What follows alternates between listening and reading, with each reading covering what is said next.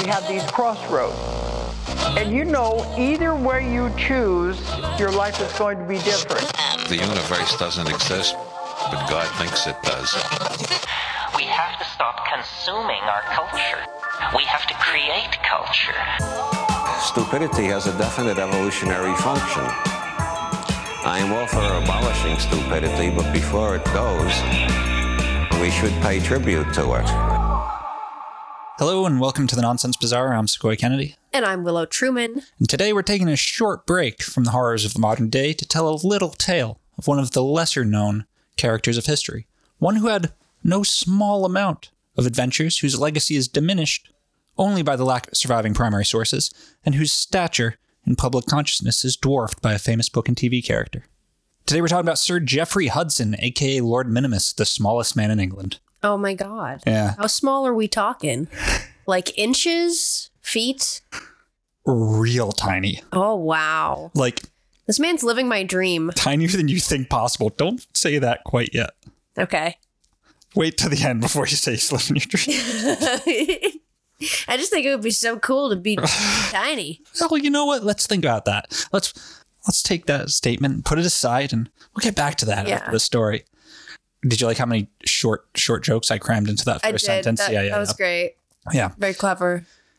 Very stupid. But, I just happened to come across this story last week, just like browsing the internet, and for some reason it just grabbed me a little bit. I didn't even mean to do that one. Yeah. Because it's ridiculous and super tragic. Real tragic. Ridiculous and tragic. That is kind of our forte. Yeah. Yeah. Hey, that's life. It's true. It's incredibly true. Yeah. And I'm going to let you all know right now, I'm going to be making a lot of short jokes. Yeah. It's just how it's going to be. Mm-hmm. And that doesn't make me a good person. Kind of makes me the opposite of a good person. Yeah. But yeah, you're a piece of shit. Yeah, I know. I'm extremely prejudiced. Burn in hell for it. See, but listen, I'm 6'3", right? Tall, but not tall enough to be notable. Except that every fucking show I go to, I have to stand in the back of the room, usually by the fucking garbage can. Yeah. Whereas this little bastard were he around today would be like riding on the shoulders of some beautiful woman at the very front of the crowd. Yes. Yeah. And I guarantee I've hit my head on things more times in my life than he did. Mm-hmm. It's like once or twice a day. Has anyone ever asked you in the grocery store to get something for them? Of course. Really? Yeah. God. I offer a lot of times if I see someone struggling. Oh, that's nice. I mean, it's obligation. You gotta. I guess I've never noticed anyone struggling with that. Huh. Am I just going around just like... I think I'm in my own little world at the grocery store. I think that's really what's going on. Or I'm just going around inserting myself into people, like assuming that they can't reach something and they can. Yeah. No, you can be helpful with your tallness. Yeah. So it's an asset and an annoyance. Yeah. I mean, I'm not tall enough to be notable at all. Just hit my head a lot. Anyway, Jeffery Hudson was one of the primary inspirations for the character of Tyrion Lannister from the A Song of Ice and Fire series of books and the more well-known but much worse TV show Game of Thrones. Yeah. So I've never seen Game of Thrones. Yeah. But I have watched a show called Seeking Sister Wife where a guy named his kid Tyrion. Oh boy. And my friend was like, well, that's a dumb name to give your kid. Yeah, I wouldn't do that. So I assume that this character is not favorable. Oh, he's probably the fan favorite. Oh, okay. Yeah, he doesn't have an easy go of it. Yeah. Neither did Jeffery Hudson. I mean, I just looked up a picture of Lord Minimus. Yes. I don't mean to be diminutive, but he's adorable. Yes. At least this one image where he's got the little bangs. Yeah. My God. No, that's where he differs from Tyrion Lannister. Even though in the show Tyrion's handsome, but no, yeah, that's kind of Hudson's whole thing. God, you got a picture of him with a little monkey. Yeah. Yep. Jeffery Hudson was not your standard dwarf in that he did not have like standard dwarfism, nor was he a little person. I mean, he was a little person, but not a little person. Uh-huh. God, we're playing old Ruth, young Ruth again. Yeah. But he was not a little person. He had a fucked up pituitary gland. Okay. Is what we've determined, which caused a deficiency in human growth hormone. All right. Yeah. Meaning he was perfectly proportioned in every way, just incredibly small. Mm-hmm. His life story is full of insanity, adventure, and tragedy, going from the poor son of a town butcher to the Queen of England's pet, becoming her advisor, getting captured by pirates like too many times, dead murdering a man, getting captured by pirates again, allegedly becoming a spy, and then having his life ruined for being Catholic. Ah. Yeah. What a story. Yeah. More than anything, this story exemplifies one of my favorite things as well as one of your favorite things. Mm-hmm. And that's just how incredibly fucked up the olden days were and how incredibly fucked up royalty was. So, like, what century are we in? 1600s. Okay, great. Yeah, early 1600s. Yep. Excellent. So this is right before and right at the English Civil War. Mm-hmm. This is that monarchy. Yeah, would that be is that technically the Enlightenment? Yeah, I think so. Yeah, the Age of Exploration or whatever. And this is like, I mean, this is a really interesting time period because this is when you have like, yeah, this is like right after John Dee's time, I believe. This is that clash of science and religion and religious wars and all this shit. It's very interesting. It's the very end of, well, not the very end of the feudal days, but yeah. Looking up some important historical events that happened in the 17th century. The crowns of England and Scotland united. Russia's times of trouble end. Europe's 30-year war. The Mayflower brings the Pilgrims to North America. Mm-hmm. Fall of China's Ming Dynasty. The Great Turkish War. Isaac Newton is doing his shit. Yep. Yeah. A lot of stuff going on. So, as every century, there's more stuff this going on. This is the end quote, like Age of Reason. Yeah. Right? So let's get into it. But before we do, let's do what we do. Pull a tarot card and talk about what it teaches us at the end of the episode. The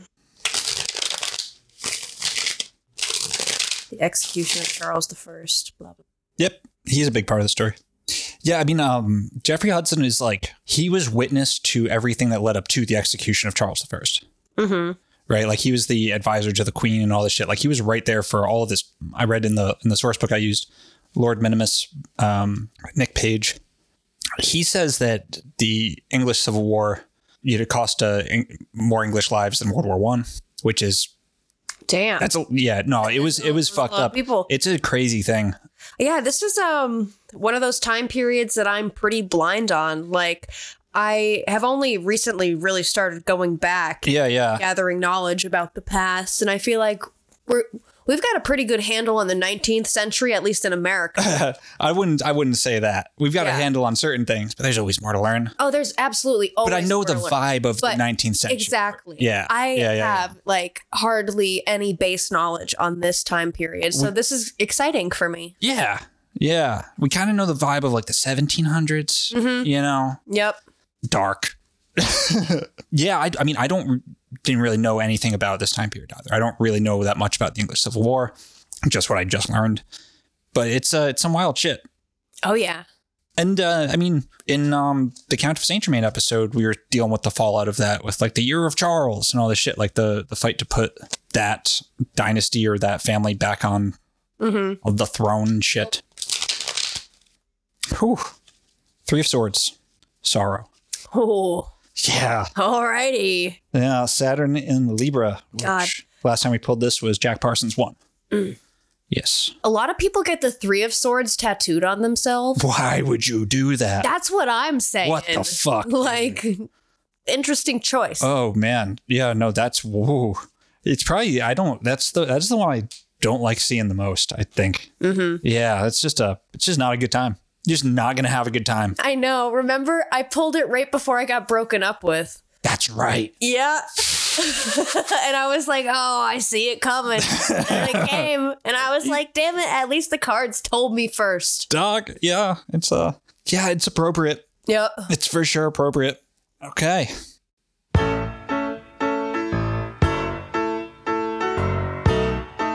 I'm sorry. I just have to do it.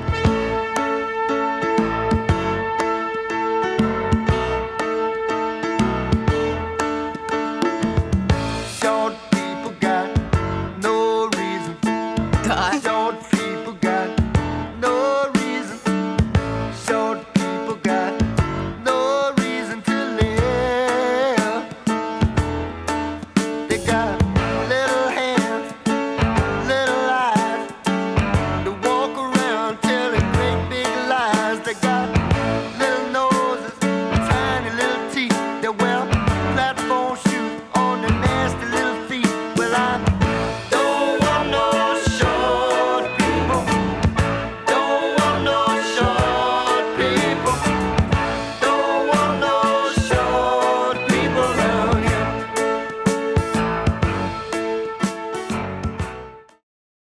That song exists, so I had to use it. Yeah. God. So I don't want to jump too far ahead. Yeah. But I'm familiar with the idea of what a court dwarf is. Yes. And I know that there were certain ones who had like feuds with one another, certain ones that sort of gained infamy. Yep. An interesting phenomenon. It is.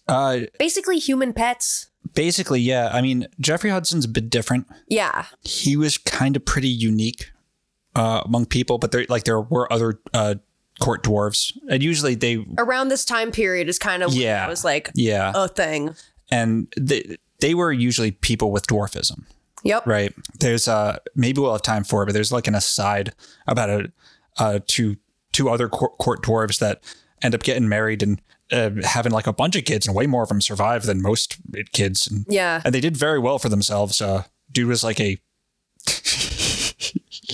was the guy dwarf was a incredibly respected miniaturist. Mm-hmm. He made many things. He made tiny things. Yeah. And he did it very well. God. Oh, okay. Yeah, I know that there was one famous court dwarf that was a bearded lady court dwarf. Wow. Yeah. She was famous. Yeah. So this is a thing. Yeah, it's definitely a thing. Also, dear listener, if you're like listening to this, like, wow, Sequoia's a fucking huge asshole. You aren't, though. I'm doing a thing. It'll become clear by the end of it. Uh-huh. It's a thing that allows me to just make a lot of short jokes. Mm-hmm. Yeah. So, Jeffrey's father, John Hudson, came to Oakland in Rutland County, England in 1611. Rutland County is appropriately the smallest county in England.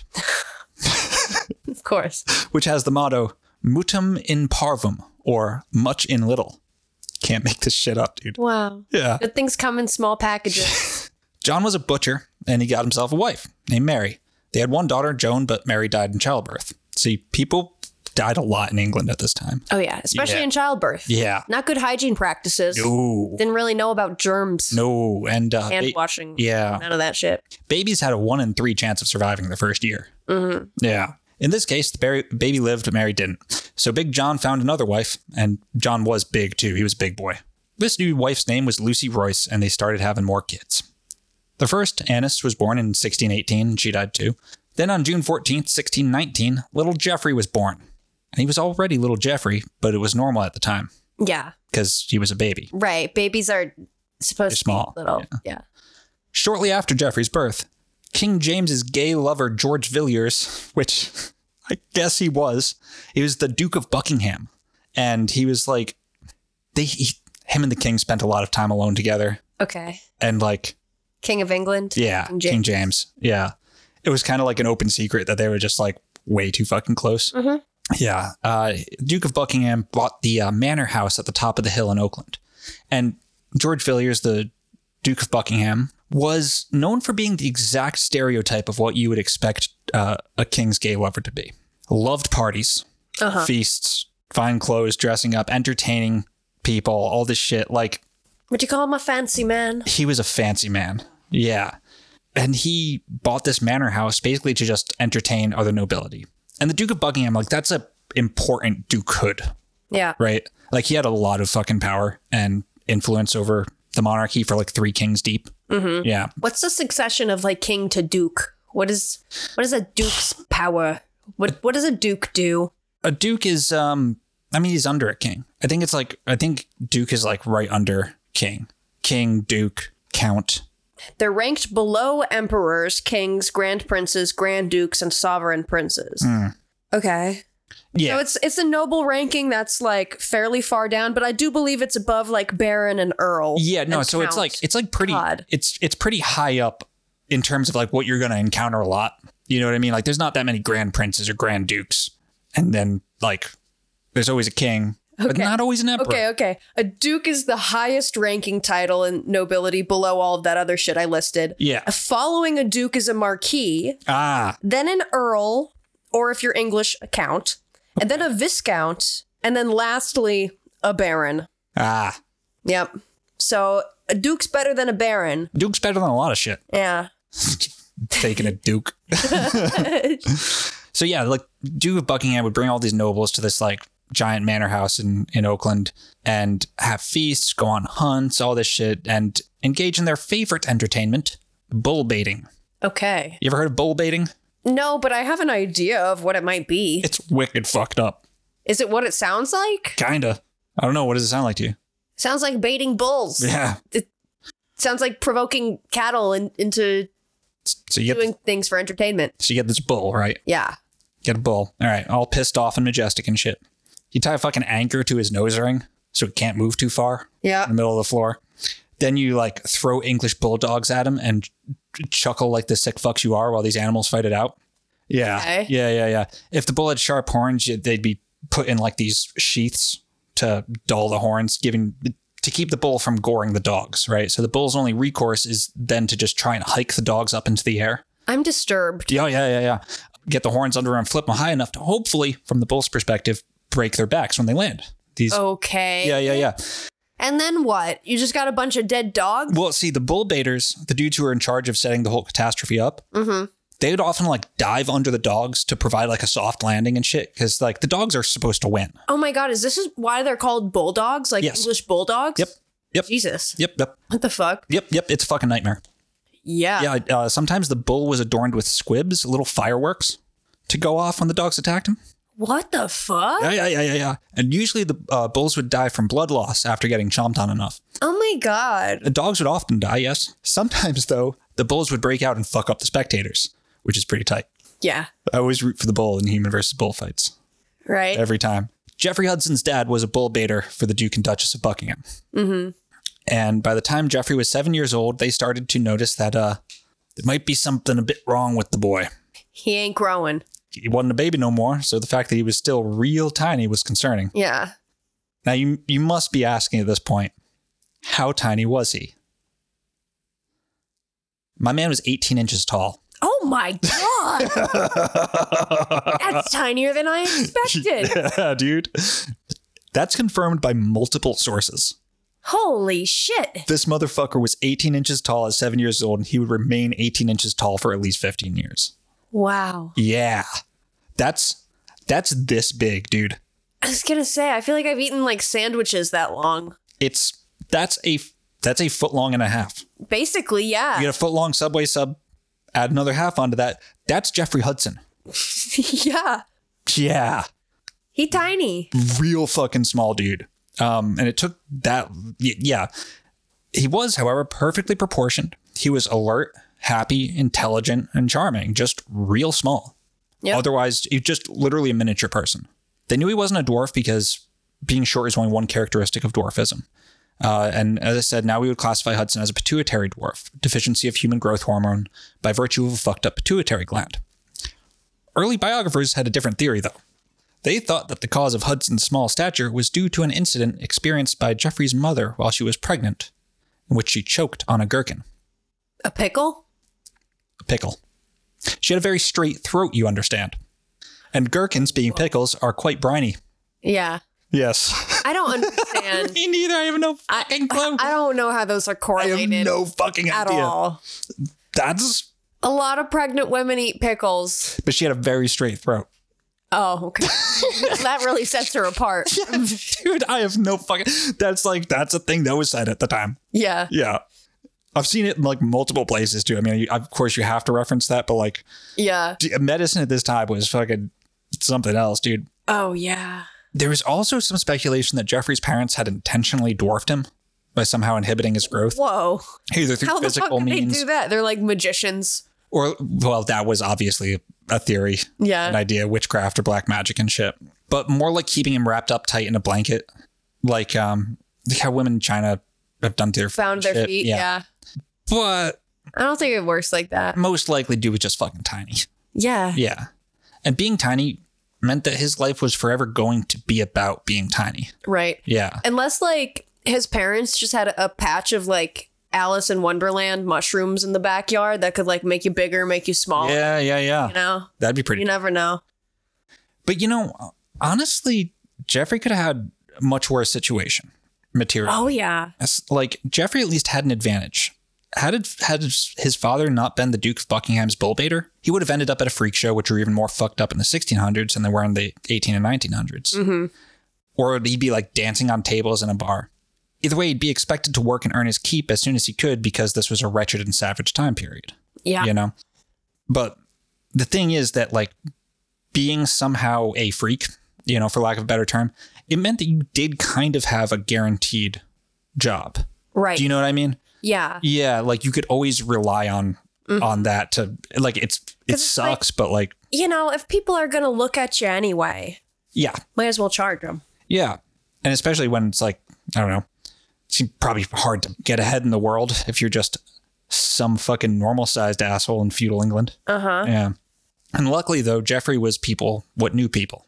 And upon realizing that Homeboy wasn't going to get any bigger, Jeffrey's father took him to the manor house and introduced him to the Duchess of Buckingham.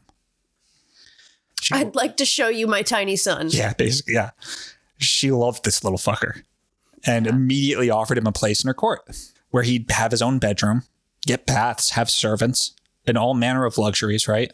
Compared to living in a fucking thatched roof on a muddy street, right? Yeah. Yeah. I mean, and yes, he'd essentially just be there so the Duchess could say, look at this little dude. I have often had dreams of being a human pet. You know. Wouldn't be so bad. Well, just hold that thought. Okay.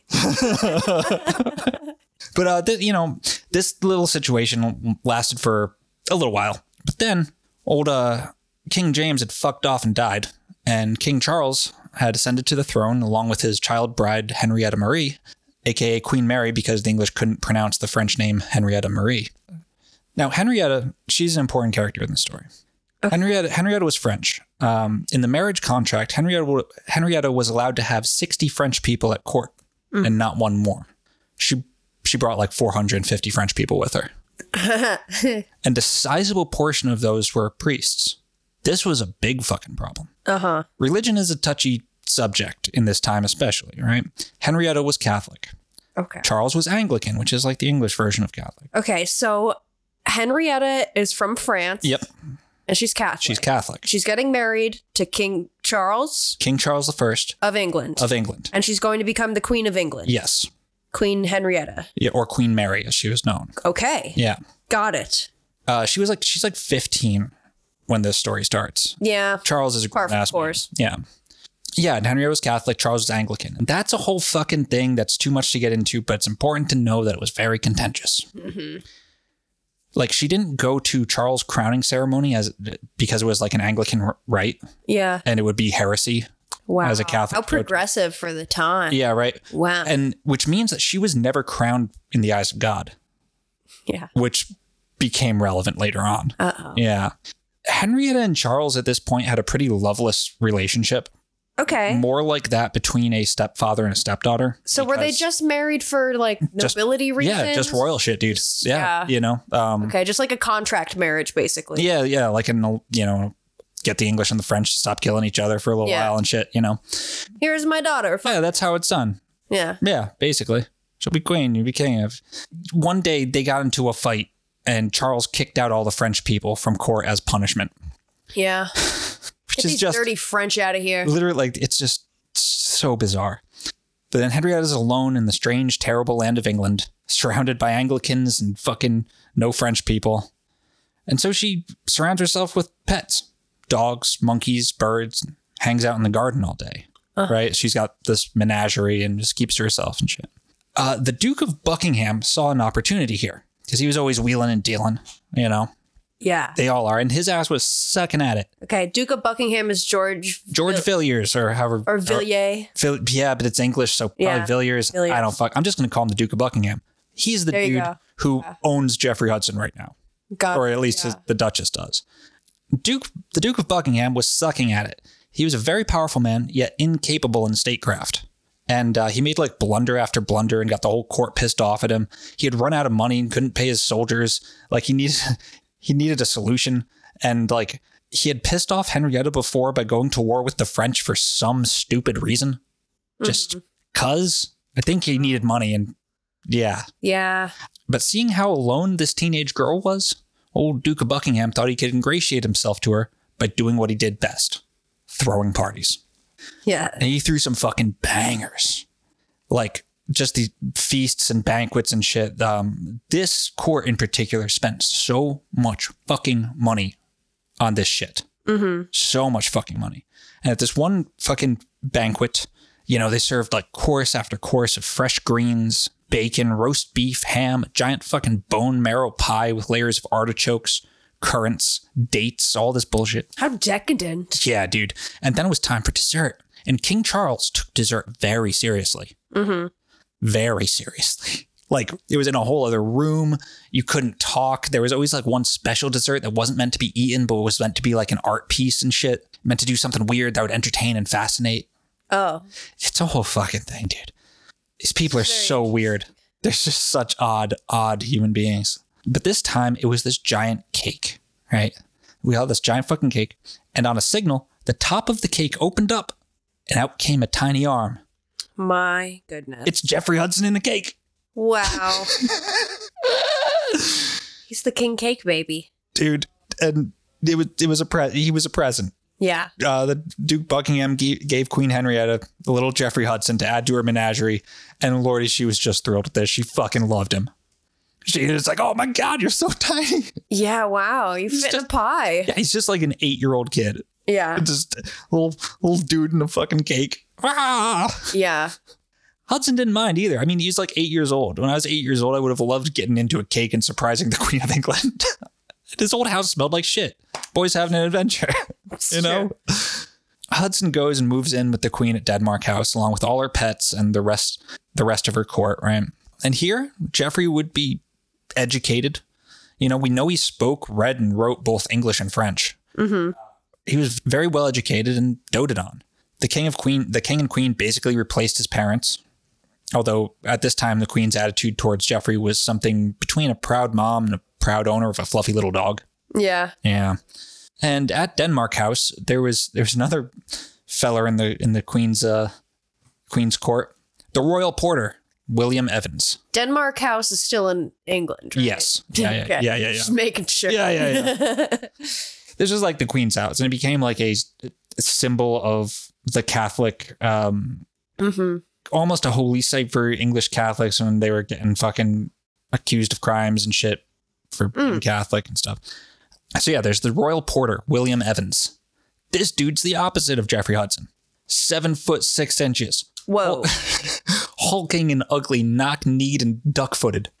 Big boy. Yeah. This is just like a fantasy land. Like, yeah, I'm thinking of the movie Big Fish right now. yeah, it's just like what she's got monkeys and birds, a tiny dude, a giant dude and shit.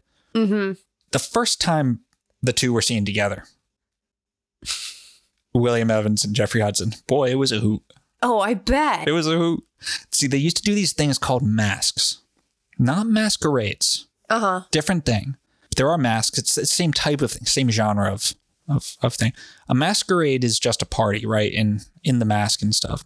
Yes. Whereas a mask is a participatory dramatic performance combined with a party and shit. There's like songs, pantomimes, skits and shit. Oh. You know, people write them and oh, I love that concept. Yeah. Charles and Henrietta Charles especially was big into the masks. Yeah. He fucking loved them. This was the heyday of masks. Yeah. I think they might have invented them, actually. This court, or King James, maybe. Well, William Evans starred in one of these skits. A bit of slapstick humor where he played a giant being taught all these lessons, like in a comic fashion. You know? And at one point, Evans' character, exhausted from all the comedy, sits down on the stage and he pulls out a loaf of bread from his enormous pocket in like a feigned act of sandwichery. Yes. Yeah. Next, he reaches into his other pocket and he pulls out not meat or cheese, but Jeffrey Hudson. Wow. The crowd fucking loved it. They loved it. They lost their minds. Imagine this. See, this is what I want. I just want to fit in someone's pocket. He's living my dream at this point, at least in that regard. Yeah. You know, how many people can say that they've been inside of a pocket? Not many. You know?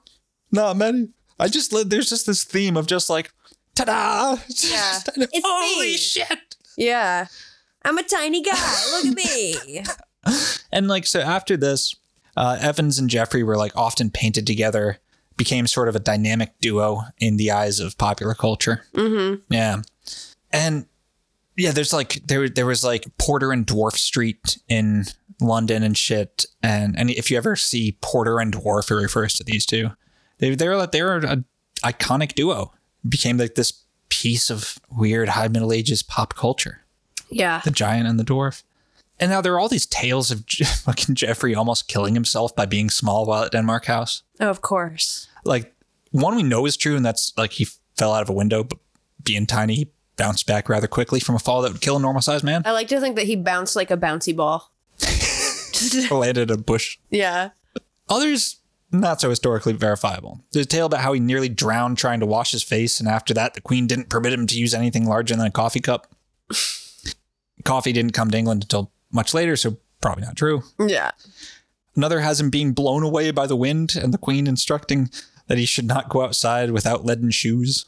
Oh my God. And that's just a retelling of like an old fable. Yeah. Yeah.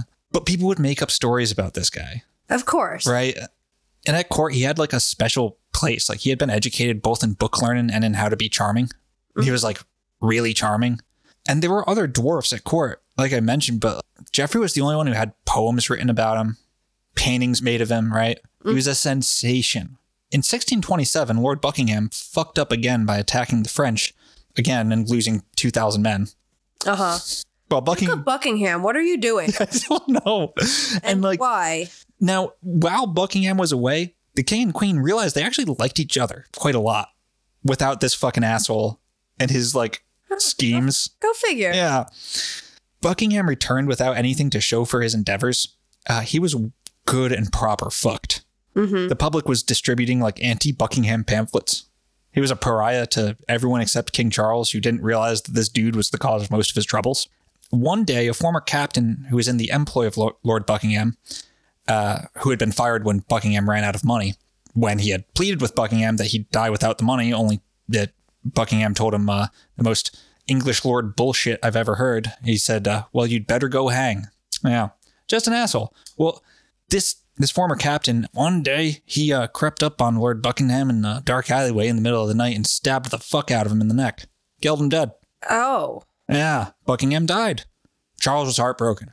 Oh. So the queen went to his side. He needed her, and she's, a little bit older now. Mm-hmm. Right.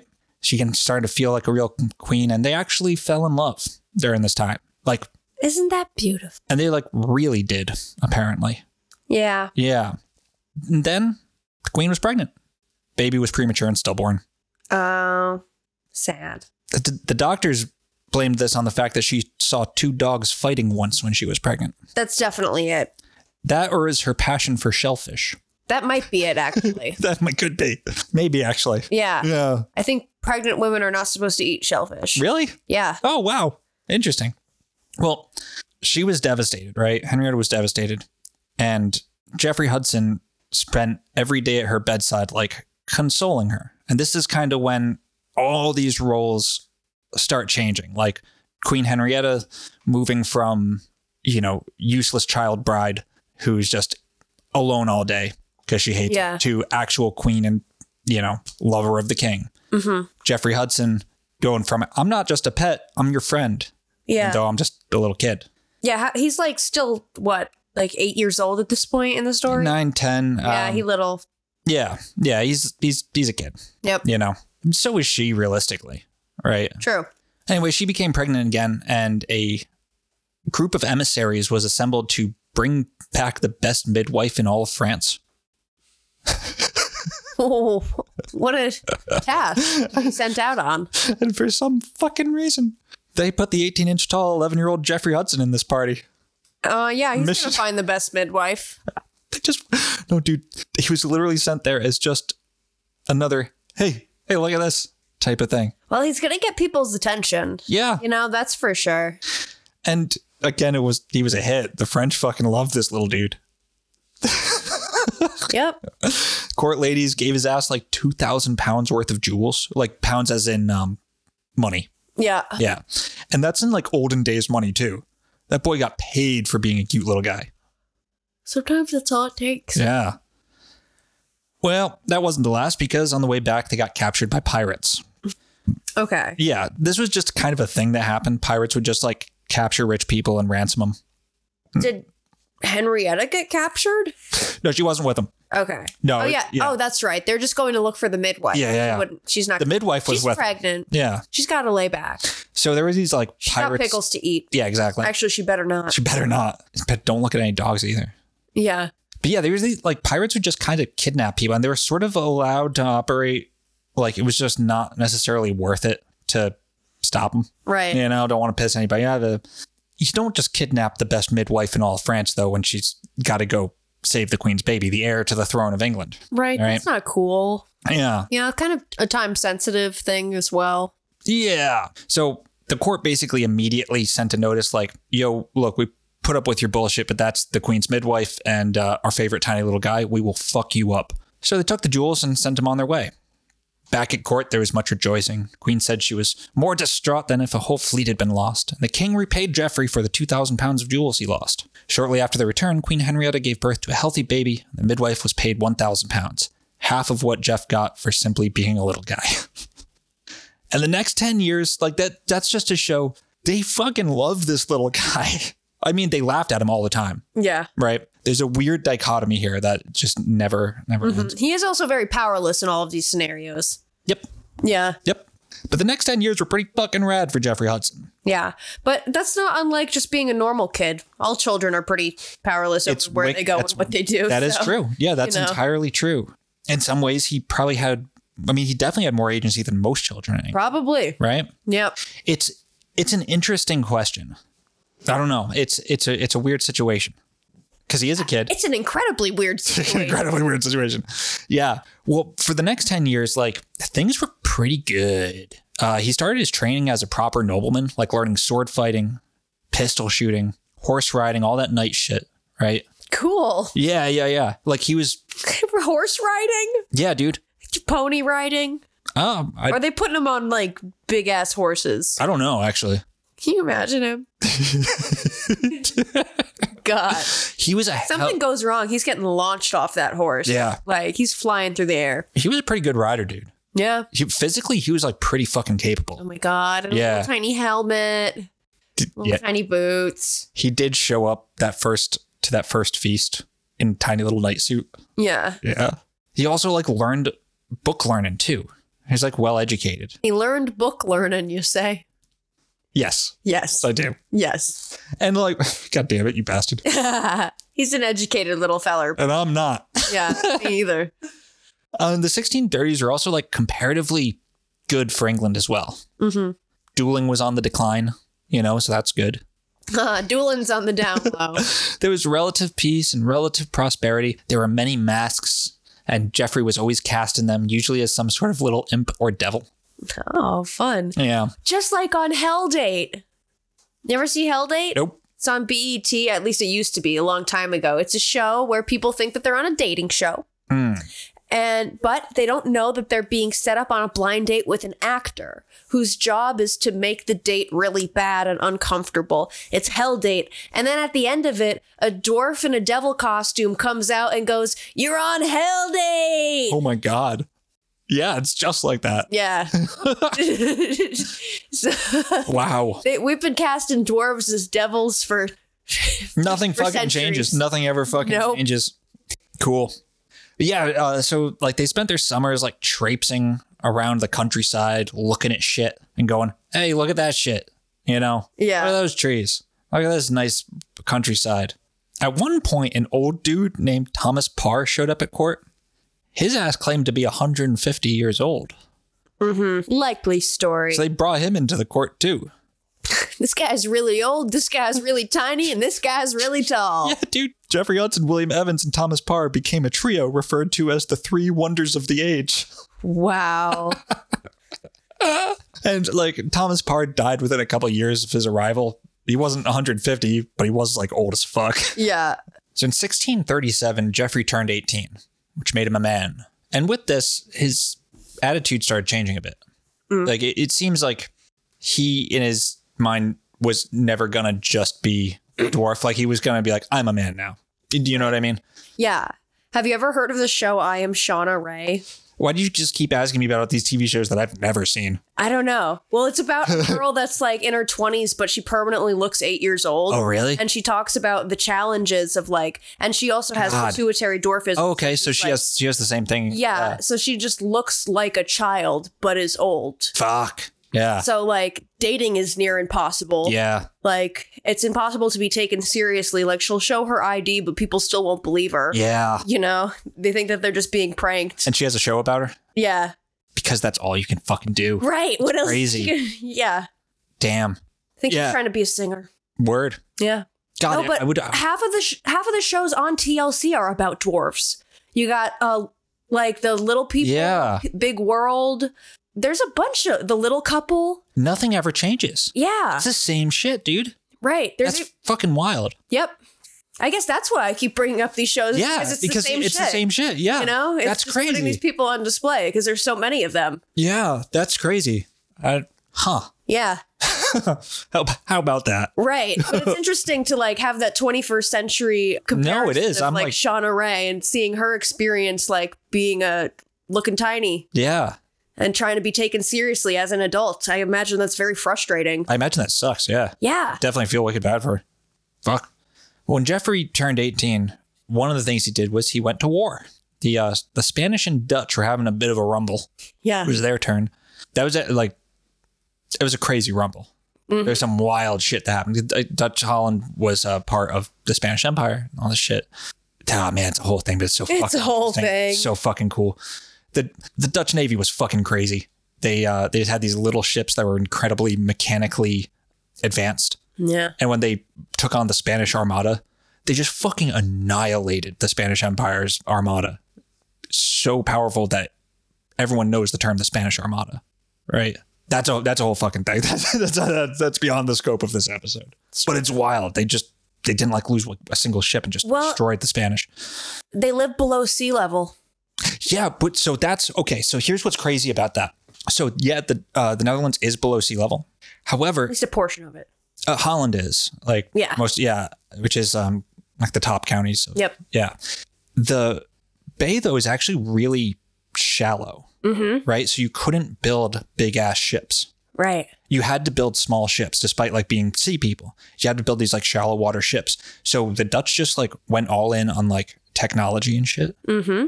The flagship, I forget what the fuck it was. It had like 170 guns on it. So it's like a small ship that's just like brimming with guns, like 90 more than the English flagship, I believe. That then like 100 years later, I believe is the ship it was compared to. I read about it. It's fucking nuts. Just these clockwork marvels of death and destruction. It's fucking cool. Like I said, it's a whole thing. Jeffrey didn't fight. Jeffrey joined the Earl of Warwick's expedition to help out the Dutch. Because like England was being asked to give assistance to the Dutch and shit. And they didn't, but the Earl of Warwick was like, I'm going to help him anyway. And he like lost most of his dudes and shit. But Jeffrey joined the expedition and he didn't fight, but he did like see some brutality from afar. Yeah. And he did sleep on straw, but it's unlikely the Queen would have allowed him to get anywhere close to danger. Mm-hmm. Right. He was there for a few weeks, but it did like, he was kind of out in the world and he was like seeing violence from afar and shit. Right. Yeah. They definitely changed some shit in him. And when he got back, this is sort of the end of the good old days, right? It's this is when shit starts falling apart. While the Queen and nobles are engaging in like the last of the great masks, casting Henrietta as the Queen of Brilliance with like this really fucking flamboyant and expensive like stagecraft and shit, just over the top, royal fanciness, right? The old English Civil War was a brewing, and the Scots were rebelling after Charles attempted to force the Anglican prayer book on them. Mm-hmm. And the kingdom was running out of money. 40% of the crown's funds were being spent to maintain the court itself. Mm-hmm. And all their fancy bullshit, the masks and all this stuff. Like, that's a lot. Yeah. Yeah. The desserts that aren't meant to be eaten and shit. Which meant that Charles didn't have the means to hire an army. Charles inherited a crown that was steadily growing poorer, while England herself was growing richer. Mm. the new money was in the Parliament, the merchants and landowners and shit like that, right? Yeah. Who more and more started wondering, who the fuck is this king guy and why should we care? You know? And I didn't really realize that could be a thing. Yeah. You know what I mean? And Charles had to call Parliament. Like, Charles didn't like Parliament. Yeah. He was one of those divine right of kings guys, right? He thought he was ordained by God to be the fucking holy king of England. So he didn't. They all do, don't they? Some of them do more than others. Right. Charles was definitely one of those more than others guys. He hadn't called Parliament for 10 fucking years. 10 years. They had no Parliament meeting. Means he wasn't listening to any concerns. Right. He was just doing his own thing. He was doing his own thing. Fuck you guys. Yeah. Yeah. He thought Parliament was a rubber stamp. He says what needs to happen, and they put a stamp on it. Mm-hmm. Parliament now considered themselves to be the ones with the money, land, and men. They thought King Charles was kind of a fucking loser. Yeah. To make matters worse, like, Charles instructed his clergy to preach that it was a sin that Parliament wouldn't give him the money he wanted and shit. Mm-hmm. Yeah. It's all sorts of fucked up. So having been ignored for 10 years, Parliament took this window of weakness to exact revenge on Charles, like convicting his close associates of treason and executing them, like really, really making him sweat, you know? Yeah. It turned into this whole thing where, like, Charles, he was on thin fucking ice. Mm-hmm. And he knew it. They knew it. And, like, they knew something was a brewing. Henrietta was doing dumb shit like writing to the Pope and cardinals for help. Yeah. Which Parliament found out about. And, oh, you're writing to the head of the Catholics. That's a whole fucking thing. You can't do that. They're heathens. They're it's so funny. Like, now, like, I feel like Christianity nowadays is much more aligned with each other. Mm-hmm. But back in the day, like, right now it's kind of like, oh, you're a Methodist? Like, I don't really understand the difference. I mean, dude, they fucking Lutheran thought of Catholics the same way that, like, evangelicals think of fucking Satanists. Yeah. You know, it is a whole fucking thing. Actually, yeah. So think of it like that. Isn't Imagine Joe like Biden like the first Catholic president or something? Kennedy was. Ah. It might be the second. But that was a big ass deal when Kennedy was elected. Yeah. Side note, like, I always forget that I have the same last name as JFK. Like, I don't consider it the same thing, you know? Right. You just, it's like, I think it's like the most common name in Ireland too, you know, or at least one county. Yep. Yeah. Most of us are poor. Yeah. It's really hard to overstate how big a deal the Catholic thing was. Like, Henrietta was seen by the populace as a heathen and a devil. Like, she was receiving death threats all the damn time.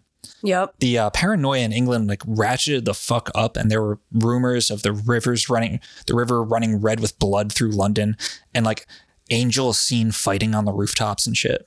Like, it was, like, dark, like, storm clouds were coming. Like, people were getting executed, like, coming to a head. Okay. It's beyond the scope of this episode to go into the mechanics of how the shit hit the fan, but the shit hit the fan in 1641. Alrighty. Yeah. The English Civil War happened. It was real fucked up and real bloody, and the crown had to flee London. Charles and Henrietta split up.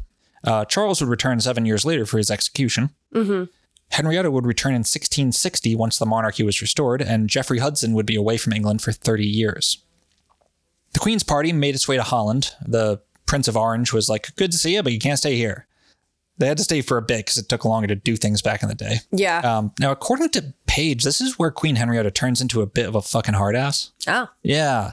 She's been through a lot. Yeah. And, like, she was also like a hypochondriac and, like, a little fucking crazy and shit. Yeah. But she wanted to go back and help Charles. Like, she did not want to run away. And there were like rumors of her dressing as an old woman and snooping around Dutch bookstores, like looking for intel and shit, which she was gathering intel and shit. And, like, they plotted a route and, like, to set sail back to England with, like, troops, and, like, they're raising money, buying mercenaries and shit like that. Yeah. And then they were going to sail back, come help King Charles in the fucking war. On the way back, the ships got hit with a bunch of storms and just fucking storms at sea. Whole bunch of boats. Apparently, Henrietta was the only one who kept her cool and indeed thought the whole thing was hilarious. Like, servants were still trying to, like, bring her dinner and getting thrown all the ship, throwing food everywhere. And she's just laughing about it and shit. She's, like, making jokes about, we should go up, get some fresh air, you know? Yeah. Like, after 9 days at sea, the Queen and Jeffrey Hudson washed up on shore back in Holland. Undeterred, the Queen raised more money, got them all back on a boat, and finally made it to England. There they were met with a 1,000-man strong royalist cavalry unit, which would escort them back to Oxford to meet the king. Mm-hmm. But first, the fishing village they stayed in was bombarded by parliamentary ships. Like, Jeffrey took refuge in a fucking fishing boat in the quay. Like, there's like Parliament ships just bombing the fuck out of this fishing village where the Queen and Jeffrey Hudson are staying. If you can imagine that scene. Little Hudson's like under a fishing boat as there's fucking bombs going off. The house the Queen was staying at was reduced to rubble. Like, they hit the house, but she escaped. Yeah. Eventually, the ships were driven off. Onwards they went.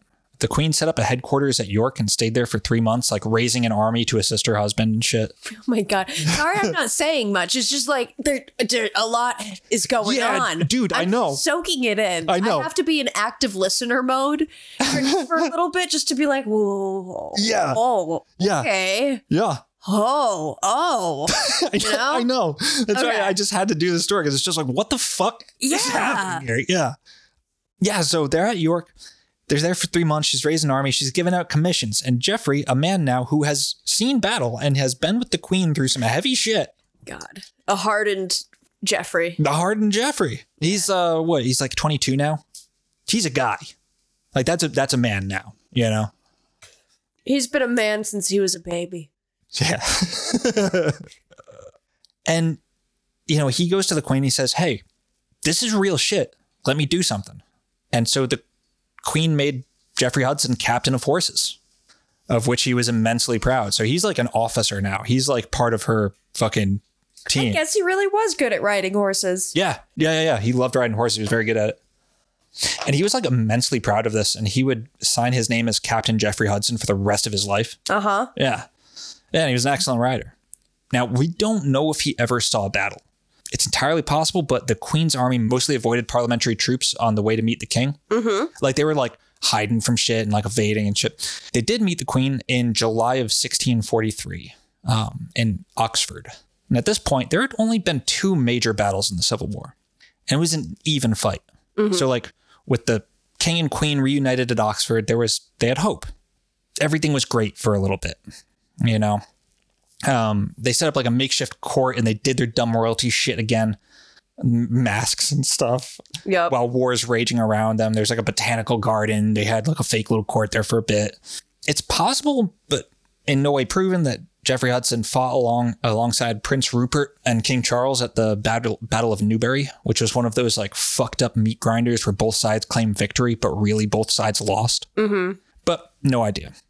What we do know is that the smell of spring was in the air, and so was romance. For soon Henrietta was pregnant again. This time it was Jeffrey's baby. No. Can you imagine? That'd be hilarious.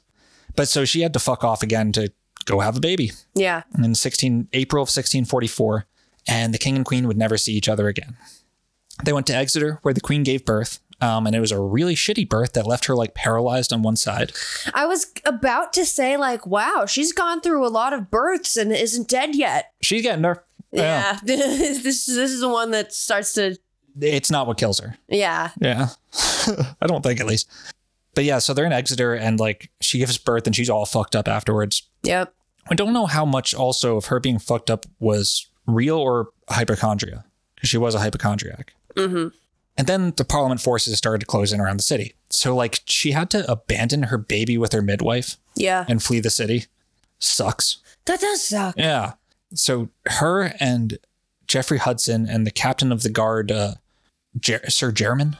Yeah, like Hudson and the captain of the guard, Sir Jermyn, like each went their separate ways getting out of the city. Like amazingly, they all survived. Jeffrey Hudson probably just dressed up like a child. Yeah. But like the queen escaped too, right?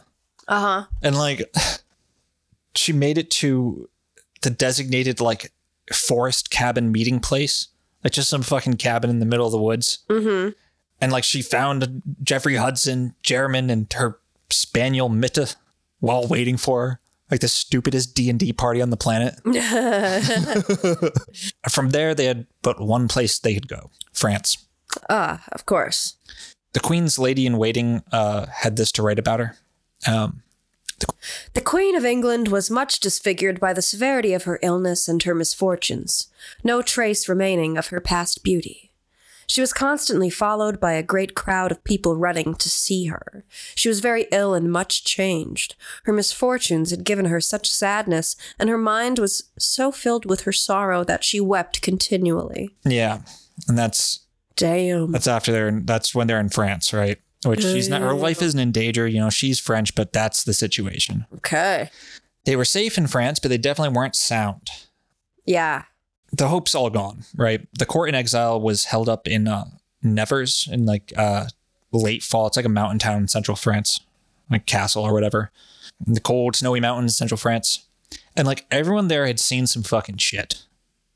Most of the soldiers were mercenaries or otherwise like rough and tumble dudes. Yeah. They didn't really appreciate the weight that this change of fortune held for the Queen and for a captain of horse, Sir Jeffery Hudson. Yes. You know, this was just their life. You know, drinking and fucking gambling, lots of drinking. Right. And all that shit. And like every other time in Jeffery Hudson's life, one of their favorite pastimes was making fun of his ass. Mm-hmm. You know, Jeffery Hudson was now a man in his 20s and he had something on his mind. Being captain of horse, after all, and having been through the shit with the Queen for years now at this point. Yep. He made a statement. He made an announcement. He's like, no more dwarf shit. No more jester shit. No more funny outfits. None of that. Yeah, put your foot down. Yeah, I'm a little guy. Whatever. Fuck you. I don't want to hear it. In fact, the next motherfucker who says a goddamn word about how hilariously tiny I am, it's pistols at dawn. Straight up. Like he's just like, I will fucking duel the next person that says a goddamn word. God damn. Yeah. Yeah. Do you think they took him seriously? Of course not. Fuck no. No. In fact, they pretty immediately tried calling his bluff. The men decided it was a joke too good to miss. Yeah. The volunteer was a dude named Charles Croft, brother of William Croft, the Queen's Master of Horse, which is a different thing than Captain of Horse, apparently. Yeah. Now, this Charles Croft motherfucker is such a nobody that every source lists him as William Croft's brother. It's only in the 1960s biography of Hudson, Lord Minimus by Nick Page, that's listed as that his first name's listed because Page looked through like genealogies and shit. This was just some dude. Yeah. We have no idea what he said to Hudson, but whatever you think of is probably funnier than what it actually was, right? Whatever he said, regardless, Jeffery Hudson fucking threw down the gauntlet and a duel was arranged in the park outside the castle. Yeah. The Queen definitely did not know about this. For one, she wouldn't have let Hudson risk his life. And two, dueling had recently been outlawed in France. It had to be outlawed because it had previously been like the national pastime of France. Just people shooting each other in the street? Yes. Yeah, cool. These motherfuckers loved dueling each other. It like became a societal problem, right? Yeah. To the death too. Like this isn't some good time wrestling with the boys. This is blood for honor. Like these fucking savages, these people. Damn. Good reminder also, because there's never enough, that the French are the most like stone cold violence prone people on the planet. Dude, yeah. The history of France is, we forget a lot. We're still dealing with that, like, the whole post 9/11 shit where they wouldn't fucking join the Iraq war. So we just like made the French out to be cowards and like changed the name of French fries and shit. Yeah. It's such a ridiculous thing to do that like, surrender monkeys was a thing. What? Do you remember that? No. I forget if it was fucking there was some fucking right wing or a pro-war thing back during the Bush administration, during the build up to the Iraq war. You're calling the French surrender monkeys. Surrender monkeys? Yeah. I've never heard of this. It's a thing. It was a thing. Oh, I believe you. Yeah. The French are the least peaceful people on the planet. Uh-huh. They are always just killing each other. Revolutions, guillotines, fucking... I mean, they had the most feared army for Napoleon was French, for fuck's sake. Yeah. Proud history of brutal violence in France. Mm-hmm. It's funny because their language is so pretty. Yeah. And their baguettes are so tasty. Good cheese. Yeah. The duality of man. Yeah. Yeah, it's fucking Azazel in the book of Enoch. Yeah. Fancy dresses and fucking violence. Yeah. That's the fucking angel of France. That's that French shit. Interesting. So when the time of the duel arrived, Charles Croft showed up. It was clear that he still thought this whole thing was a joke. Clear because as Croft and his seconds were joking and shit and the contestants were asked to name their weapons, Charles Croft, this fucking chucklehead, pulls out a squirt gun. A squirt gun? I shit you not. I had no idea they even had squirt guns in the 1600s. This is new information to me. It was really more like a giant syringe used to put out fires, but the idea is the exact same. Yeah. So just imagine a super soaker. And he pulls this thing out and everyone is laughing their fucking asses off. They think it's the funniest goddamn thing in the world. Then they realize, slowly, that old Jeffrey Hudson, he's not laughing at all. Yeah. This isn't the little kid who they dress up as a devil for their bullshit plays. Yeah. Who was like constantly being made a joke food item. Yeah. Right? Who had all these stories and paintings done of his ass just for being such a goddamn hilarious sight to behold. No, this was the motherfucker who had been captured by pirates, survived a shipwreck with his queen, was shelled by the rebel navy with a wooden boat for cover, rode deep through enemy territory with the queen as her captain of horse, and was at her bedside through childbirth and the collapse of the monarchy, escaped the parliamentary forces at Exeter on foot, and had done it all despite being 18 inches tall. Well, when you put it that way. And you dare insult his honor by bringing a fucking squirt gun to the duel? Like, that's the last straw, if there ever was one. He simply won't stand for it. They wanna be, shorty's gonna be a thug. Said he wanna be, but they's gonna be. Said he's gonna be, shorty's gonna be a thug. Jeffrey Hudson demanded that they fight. And realizing that it wasn't a joke, Croft's seconds hurriedly found him a real gun. They mounted up on their horses, got into position, and the, referee dropped the handkerchief and the horses charged. Mm-hmm. Now, being 18 inches tall does confer some advantages in battle, especially mounted combat. Yeah. Much, much harder to hit. And despite looking like a child, Jeffrey wasn't. He was trained, certainly better than Charles Croft at riding and shooting. And it turns out that Jeffrey Hudson was actually an exceptionally good shot. Mm-hmm. Croft cantered towards Hudson and missed his fucking shots, shooting at an 18-inch tall dude. And it's hard to shoot on a horse, too. That's not easy. Yeah. Very inaccurate. But Hudson charged at Croft at full speed, just a dead run, until he was like only a couple yards away. And then Jeffrey Hudson shot this dude in the head. He was dead before he hit the ground. God damn. Yeah, he really followed through. Yeah. He was like, fuck around and find out. Straight up. I mean, he literally just charged him full fucking speed, pulled out this pistol, shot him clean in the forehead. Yeah. It's insane. Damn. And all those people that were just laughing their asses off 5 minutes earlier. Yeah. Wow. Now, despite dueling being illegal in France, it's unlikely anyone cared. This was an internal English matter. So why Henrietta acted as she did is a matter of some speculation. Mm-hmm. She banished him. Page speculates that it was actually to protect Hudson, as Croft had many powerful friends and some violent ones who might have sought revenge. Maybe she thought it was just until things cooled off, but Jeffrey Hudson's story was about to get real fucked up. Oh. Yeah. Nick Page writes, it is the supreme irony of Jeffrey's life that his one moment of self-realization cost him everything.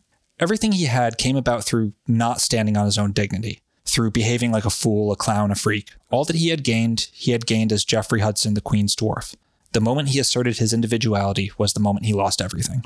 Ooh. Yeah. Yikes. Things get murky here. Hudson gave like one interview in his life much later, and so most of what we know about him is secondhand. Yeah. And now his ass was out on his own, right? He had only one place to go, however, and that was back to England. Right. Which meant going back to sea. And very few people are as unlucky at sea as Jeffrey Hudson. Yeah, it really seems that way. Yeah. He got captured by pirates again. This time, these were no English Channel, ransom your ass and send you home with a story pirates.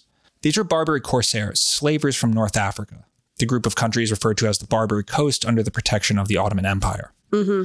Barbary corsairs were described as operating with ruthless professionalism, which is the most terrifying way to describe a pirate.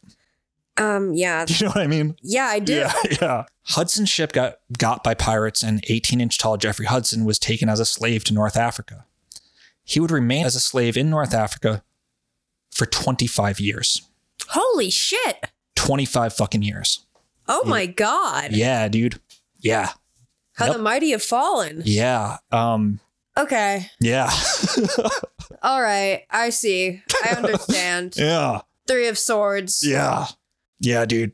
So slaves in this situation could ransom themselves. In fact, it was expected, even hoped for many times. Like slaves who would write someone for like a ransom letter, like, please pay my way, just bring him back. If it got refused, they would punish the fuck out of the slaves to get them to try harder because they wanted to sell them back.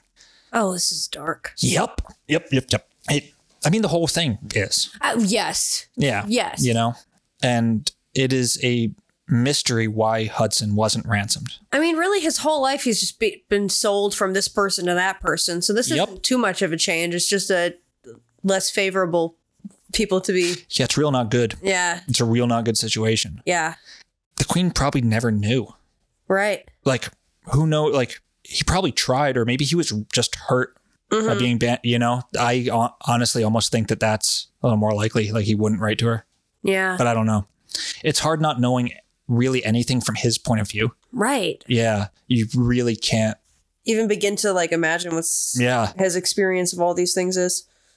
In the book Lord Minimus, Page speculates a lot as to what these years might have looked like for Jeffrey Hudson, but the truth is we just don't fucking know. He was probably freed by the English government's slave buyback program in the 1660s.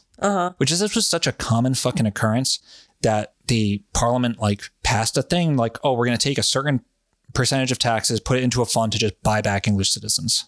What we do know is that he does show up in England again after 25 years of disappearance. Yeah. And he's 1.5 feet taller. Right. Then, no, he's 1.5 feet taller when he shows back up. Wait, what? Yeah. How? We don't know. What are they feeding him over there? Well, the thing is, so some sources attribute it to simply the hard fucking work of a slave, right? Physical labor, which his body was certainly not accustomed to. And physical things will do shit to your hormones, right? That's just true and probably seems most likely. I mean, he wasn't busting ass swinging a pickaxe when he was living with the queen, right? Right. There's another source that writes, and this might have come from this dude Fuller who interviewed him. Other sources write that it was due to the, quote, buggery that he endured at the hands of the slavers. The buggery? Yeah, that's euphemism for butt sex. Good Lord. Yeah. I don't know. I mean, honestly, physical labor is much more likely to cause human growth hormone to spike, right? Yeah. Doesn't mean it didn't happen. I mean, fucking slaves didn't have a good time. You know, I can imagine all sorts of fucking horrible shit happening to him. Right. When he returned to England, when he resurfaced in England, he was now 50 years old with his life basically split in two. 25 years at court and 25 years as a slave. He lived a good long life. Yeah. I mean, maybe not a good one, but he lived a long life. Yeah. He, the problem is that now he was just kind of a short guy. Yeah. He wasn't the pop icon Jeffrey Hudson anymore. So he wasn't just getting free money. He didn't have anything to fall back on. Yeah. So Jeffrey moved back to his hometown of, I called it Oakland earlier. It's Oakham. Oakland. Yeah. Actually, I don't. He moved back to Rutland County and lived with his brother Samuel for 7 or 8 years. Which is interesting. Like, it was kind of it would have been customary for Samuel to name his son after his father. He didn't. He named him Jeffrey. So that suggests that they were probably pretty close. Like, until Jeffrey was 7 or, you know. He lived there for 7 or 8 years. He gave like one interview. And during that time, he received word that the queen had died. Yeah. Don't know how he felt about it. Yep. Don't really know much about his thoughts at all of this. Yeah. Kind of wish we did. Me too. I mean, there is that interview he gave with Fuller, but it's like not, recorded like as an interview now would be, right? Yep. But probably what happened is why he moved out of there is Jeffrey needed money and thought he might be able to go see the new king, Charles II, and get a little something for his troubles. Yep. Because, I mean, that dynasty had been returned to the throne after the Oliver Cromwell and all this shit. Like, a lot happened in 25 years. Yeah. When he returned to London, he found like a very different city. It had been ravaged by dual catastrophes of plague and fire in recent years. And Charles II was a much bigger asshole than the last one. He didn't give a fuck about Jeffrey Hudson. Right. However, Jeffrey probably did get to see the statue of him and the giant William Evans, the porter. Big old statue. I guess that's cool. That must have sucked so bad. Yeah. Yeah. And also, Jeffrey Hudson returned to London at the exact wrong time. No, God. A disgraced Catholic turned a zealous anti-Catholic Protestant named Titus Oates. Oh, Titus Oates. Who happened to be from the same town as Jeffrey Hudson. Weirdly enough. Well, they're both in London. Yep. Where they just come from the same fucking... This dude was whipping up anti-Catholic and therefore anti-French hysteria like nothing else. Yeah. claiming that the Jesuits were plotting to take over their fair England. Nothing ever changes. Nothing ever changes. It's always dude. the Jesuits. It is, but it is always the Jesuits. It is though. No, it's like maybe it is, but like it wasn't this time. Yeah. Sometimes. I don't know what they do. I don't know what a Jesuit is. There are a lot of things. They're an interesting group of people for sure. Yeah. Kind of cool, but I don't trust them. Mm-hmm. You know, the English really didn't trust him. And like after a justice was found murdered and it was blamed on the Catholics, like thousands upon thousands of Catholics just got the fuck out. Yeah. And thousands more were just straight up imprisoned. And that included Jeffrey Hudson. Mm-hmm. Yep. Fuck. He was now 60 years old. Jesus. And spent another 2 years in a cold, shitty London prison. Well, fuck. After he spent his 40th, 50th, and 60th birthdays in captivity. Yay. Wow. After he got out, records show that Charles II took a little pity on him and cut him 2 checks. The first for £50, the second for 20, showing that his pity had limits. And that's where the story ends. Hudson died in an unknown year, in an unknown place, and was buried in an unmarked Catholic grave. Fucking sucks. Like, it wicked sucks. Yeah, this got really dark. It's a true fucking tragedy, man. Like, it got dark, then it got darker, then it got like the darkest. Yep. Yeah. Yep. That's why I laid it on so fucking wet and heavy in the beginning. Yeah. We can make you feel bad for laughing about it, you piece of shit. Yeah. That's on you. God. Yeah. Yep. Don't make fun of short people. They'll shoot you in the head. I'll shoot you in the fucking head. That's the lesson learned. One might say he made short work of him. Oh my God. I was meaning to make that joke and I forgot. Yeah. Good one. Okay, so the Three of Swords, yeah. Bad news after bad news after bad. Yeah. Yeah, it's just sorrowful. Shit sucks. Saturn in Libra, so like the Libra is the scales of justice. Mm-hmm. Being caught up in like politics, courts, and like, yeah. Shit went bad for this dude. Mm-hmm. He was just always in the wrong place at the wrong time without agency. Yeah. At many points. Yeah. He did shoot that piece of shit in the head, though. He did. He did make an act of extreme agency. You know what? I'll give him that. He warned them. They were warned. Oh, they were warned a lot. I fucking fully support him shooting that dude. Yeah, I don't give a fuck. Hell yeah. No, like he told them what was going to happen. Yep. They didn't believe him. They brought a squirt gun. Well, Lord Minimus. He became Lord Maximus when he shot that motherfucker in the head. Yeah. I don't know where the Lord Minimus thing comes from. I don't know either. Yeah. Well, I wrote the episode. I should have a better idea than you. Yeah. But I've just that's just the name of the book. And then he's been referred. I don't know who came up with that. Mm-hmm. There's like a ton of like an enduring nickname. Yeah. I mean, there's a ton of paintings and like poems and shit about this dude. There's much more like, fictional shit and like, what's the right word? Superficial shit done about him than real shit. Yeah. And I mean, that is in part too because the problem with sources and stuff, it is like all secondhand. Right. But it's also because he's just a tiny guy, right? Like little tiny guy. It's fucking wild. And the fucking thing was like, it didn't have to be that sorrowful. You know what I mean? Like his life could have just been like, oh, people were kind of fucked up back then. Like just kind of treating people like that. Yeah. But no, it's like legitimately just unfortunately tragic as well. Mm-hmm. Yeah, I mean, a pitch perfect tarot card, really. God. What an interesting story. Yeah. Learned quite a bit. Yeah. Yeah, it's a time period I don't know a lot about. The English Civil War, I don't know much about that. I know more than when we started. Yeah, I know more than when I started writing it too. So that's cool. Yeah. But yeah, I just thought it was just a fucking very odd story. Definitely. And very colorful. Someday I'm going to do Tom Thumb, the real guy. Yeah. The real guy. General Tom Thumb.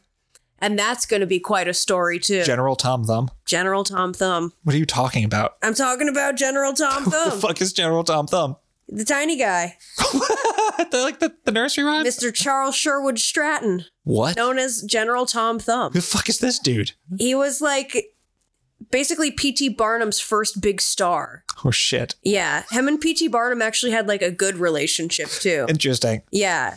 He had a whole mansion built where you can, like, the staircase in it is tiny. Oh my Like, God. it has a tiny stove. It was built, for him and his tiny wife. Jesus Christ. Yeah. Remember those dwarves? One of them who was made miniatures?